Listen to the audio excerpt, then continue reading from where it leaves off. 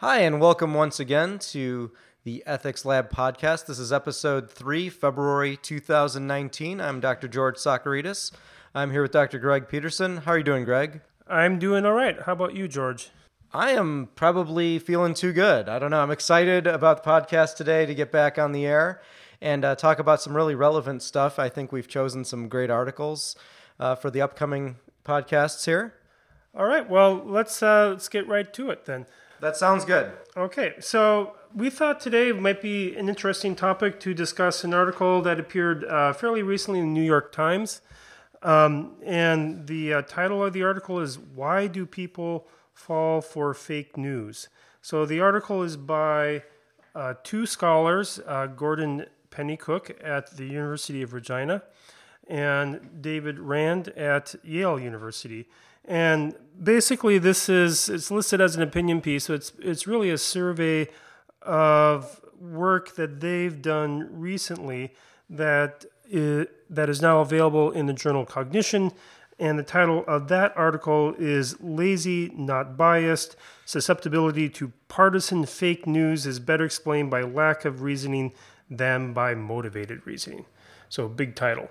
Yeah, that's. I think you just mentioning laziness, I think will get people's attention there, and I think as we get into this, we'll see where that takes us. Unless they're lazy, then they're not listening. Although this is a passive medium, we're digesting this for you guys, so we're helping you out here, sort of. Okay, here you go, Greg. Why don't you give us a summary of the article? Sure. So in this article, they lay out a little bit of the background for this. So as the title indicates, there's lots of interest in fake news.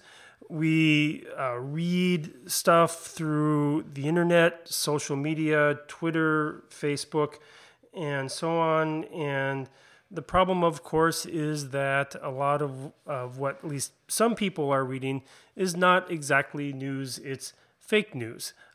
These are stories that are put out by people with all sorts of motives, most of them not very good. And there's a small history now of research on this. And what they point out is that there's sort of two camps at the moment explaining why, or at least trying to explain why people fall for fake news, particularly in the area of politics.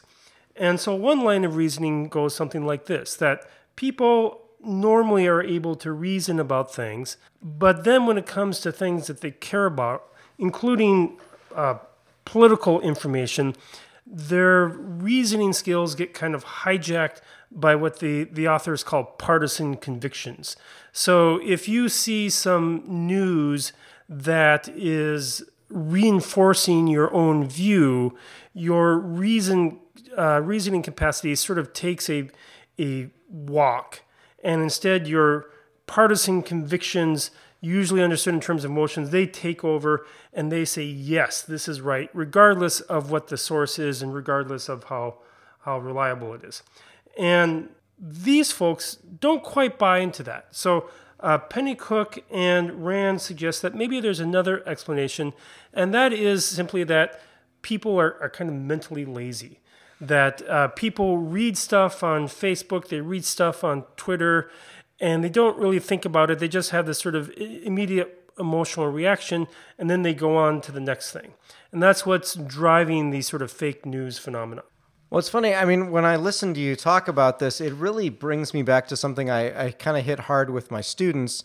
And it really sounds like the kind of the dichotomy we see in ancient Greek philosophy, where reason and the intellect are, the highest good. That's where we should be focusing our attention. And we get caught up in passions and kind of appetites. And I would liken, the fake news phenomena to that. There's kind of this laziness that goes, my gut reaction is this. I go with this appetite and I follow it. And it's a very strong conviction, but it isn't rooted in that higher intellect or that reason. Right. So if you read, say, the Phaedrus by Plato, he has this famous metaphor in there where the mind is kind of like a chariot with a driver and then two horses. And these two horses are sort of spirit and emotion, and they're sort of wanting to lead the chariot astray And then you have the person in the chariot seat, perhaps reason, trying to kind of keep them in line, going in the right direction. Well, the researchers here, they note a couple articles that tilt in the direction of the hijack hypothesis. That is, it's these partisan motivations that hijack our reasoning capacity. One of these is quite famous. So this is a study by Dan Kahan in 2012 that appeared in the journal Nature. And in this study, what they did is they looked at people's attitudes towards climate change. And what they found was that political polarization or polarization about news increased somewhat paradoxically with science literacy and numerability when talking about topics like climate change. So they exposed subjects to reports of climate change, and what they found is that people who score higher on these measures of science literacy and numeric ability, they were actually the people more inclined to be polarized, both on the left and the right. So what was driving the information or driving their assessment didn't seem to be really a genuine assessment of the information. It was their partisanship. But in this case, the reasoning capacity seemed to kind of fuel the partisanship. At least that was the apparent case. Another study, so this is 2010 study by Nyhan and Ruffler in the journal Political Behavior, also showed something somewhat paradoxical, which is that exposure to corrections to fake news can sometimes actually reinforce people's partisan opinions. So it's as if just hearing the other side to some extent can actually, instead of correcting for one's bias, end up reinforcing it. Although the authors note this is still controversial, and some studies suggest actually the other effect. So some of this is still up in the air. So the problem I see with this discussion is if, let's say, intelligent people who are thinking rationally use their rational thinking to reinforce the ideas they already have, then are we really getting anywhere with these kinds of fake news and partisan discussions? Well, it's a depressing conclusion. One would like to think that being educated would actually treat this disease, one might say, of fake news. So if people are just failing to reason well, then presumably what we need to do is teach them to reason better, and that would take care of it. The current authors, Pennycook and Rand, they don't buy at least wholly into this sort of hijack hypothesis. They buy more into a laziness hypothesis, and this is what their current paper gets at in the journal Cognition. So as a bit of background here, what they do is they give subjects in their study what's called a cognitive reflection test, which provides a sort of measure of people's willingness to reflect before they make a judgment. And so in this cognitive reflection test, what they do is they give subjects questions where the intuitive, or we might say the instinctive initial answer is going to be clearly wrong if you reflect on it. So as an example, they give in the article, one might be asked, if you're running a race and you pass the person in second place, what place are you in? Well, I might have gotten this wrong if I was just moving on my gut reaction, but obviously you're in second place because you just passed second place. There's still someone up ahead. Right.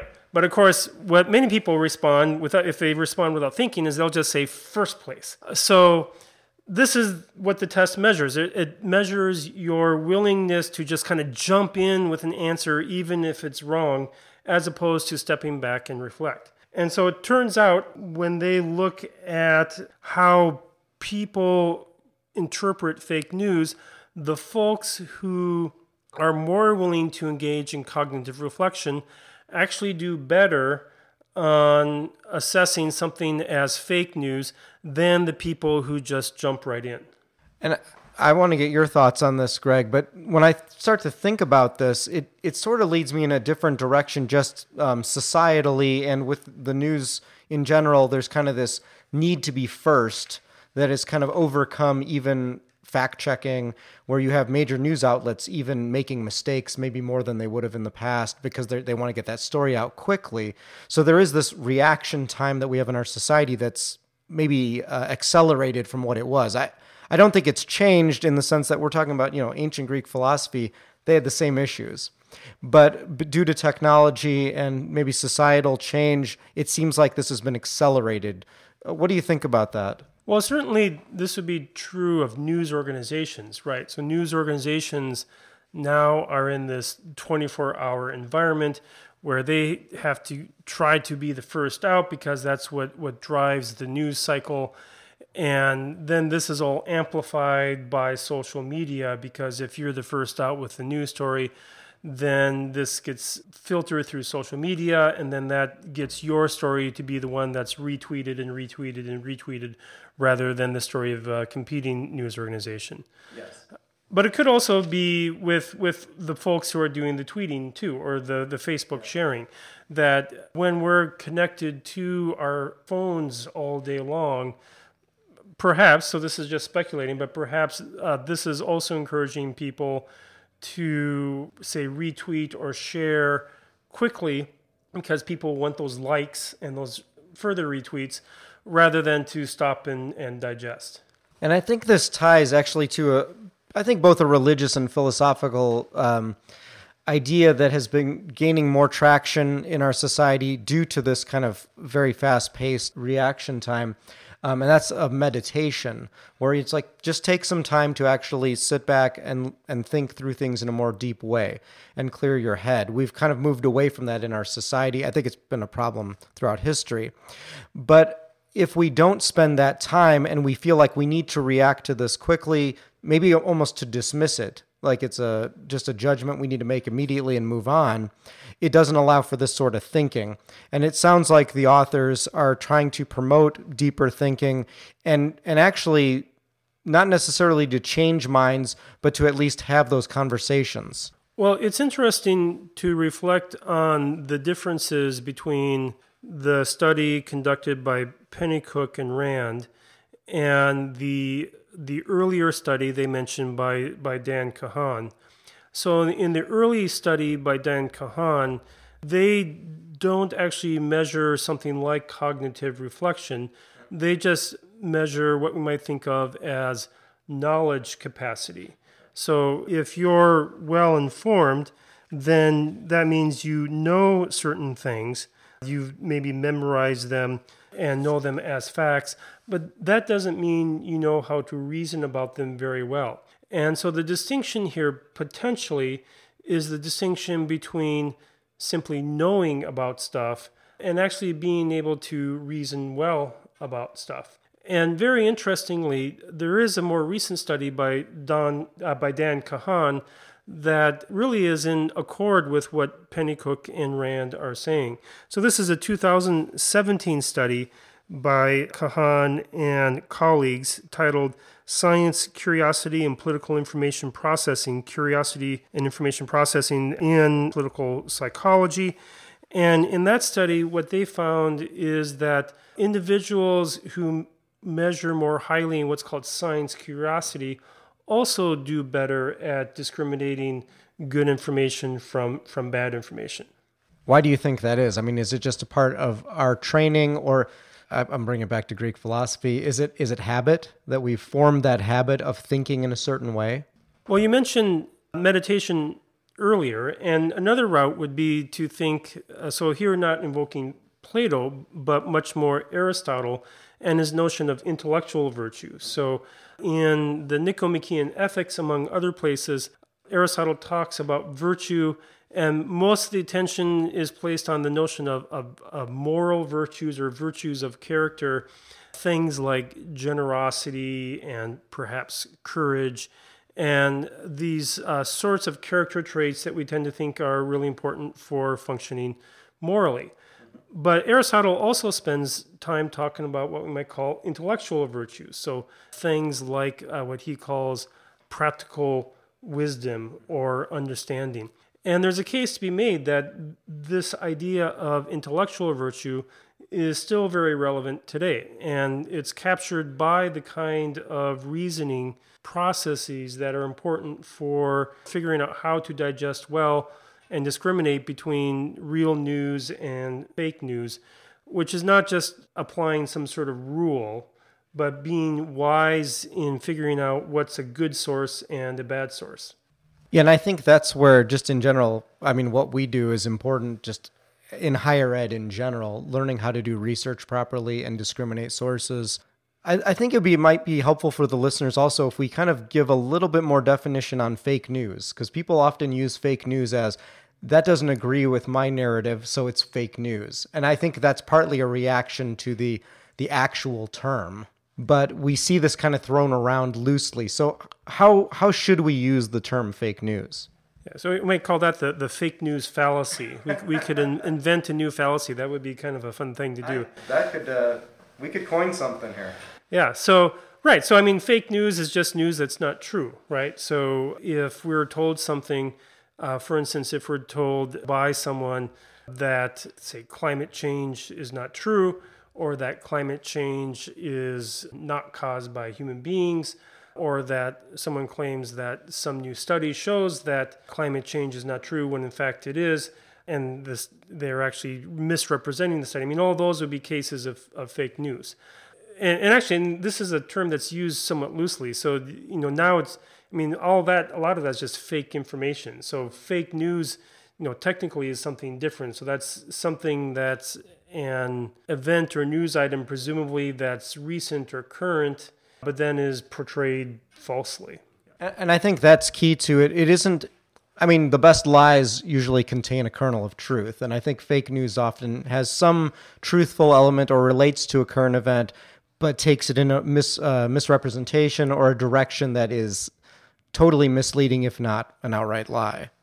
That's, I think, true in some cases, but there is a fair amount of evidence also that shows that what matters quite a bit is the extent to which information matches what people already believe. So this is, there's different terms for this. Cognitive bias, or confirmation bias is a standard term that's used to talk about these family of fallacies, if you like. My side bias is another term that's sometimes used. And what so often happens is that we hear information and our first instinct is to check to see if that information agrees with what we think we already know. And if it does, we say, yes, that's true. But if it doesn't, then a temptation is just to say, no, that's false, and we should therefore dismiss it. And I think we probably don't have time to go into this too deeply, but I think we could argue that there are some evolutionary reasons for that, to actually react quickly to make a decision to move on. Yeah, possibly. Do you have something in mind there, George? Or? I'm probably crossing my studies here, so I don't know if we should go into this, but I think it's something where the idea of confirmation bias is important, partly for maybe in-group, out-group dynamics. And I think hopefully we can get to this maybe in a future podcast, but, I teach a course that deals with, ethics of technology. And so like social media, we tend to group around people that agree with us, and we actually unfriend or unfollow people that don't. So we get this continual feedback loop of confirmation. And I think that's a protective mechanism. We might be able to tie that into kind of self-preservation. That's probably where I'm going with that. Well, certainly there are these reputational dynamics at play which relate pretty strongly to in-group, out-group dynamics. So in his book, #Republic, Cass Sunstein talks about some of this sort of phenomenon. So he discusses there this notion of information cascades, which pertain in particular to social media and the way that information propagates on social media. And he notes there that one kind of cascade is precisely a reputational cascade, that if people like you, for instance, are tweeting or retweeting something, you're going to be more inclined to retweet it as well. And those other folks who are in your network will continue that. And so once that first source comes through, whether that's true or false, there is a tendency that will be propagated just independent of its truth or falsity, just because of the reputational factors. You want to be like your peers, you want to be liked by your peers, and so you click retweet or share. I would definitely agree with that, and I think it ties into some other just relational needs of us as humans, and also maybe some some moral virtues and just relational virtues in the way if we crave love, if we crave acceptance and kindness, we might be more likely to be kind, even if it goes against our rational nature at times. I think that's another area, and that's probably a deep rabbit hole. But I think you're hitting something very important there. Well, and that brings us back to the connection between moral virtues and intellectual virtues. And so when we talk about either political values or moral values, we can have the values, but then we also want to be informed about those values. And so then the question becomes, how do we act appropriately given the information that we have? And that's where these intellectual virtues perhaps can play a very crucial role.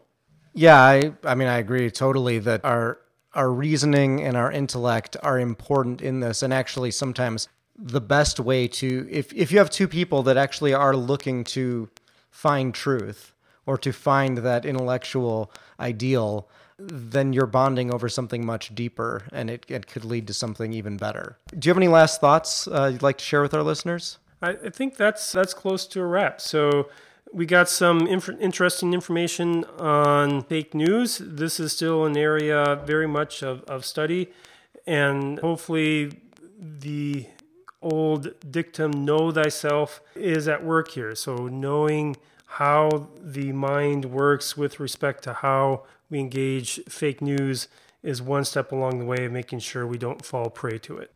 Excellent. I think that's a good place to stop. And I'm always for anything that ties us back to kind of Aristotle and some classical Greek philosophy. It's funny how often we keep coming back to that to interpret our modern day. So that is it for the Ethics Lab podcast. You can follow us on Twitter at SDSU Ethics Lab, is it? SDSU Ethics Lab. Wanted to get confirmation there. And you can also follow us on Facebook. We are constantly sharing relevant news stories on ethics, so you can join in and just have a nice conversation with us. And until next time, stay ethical, my friends.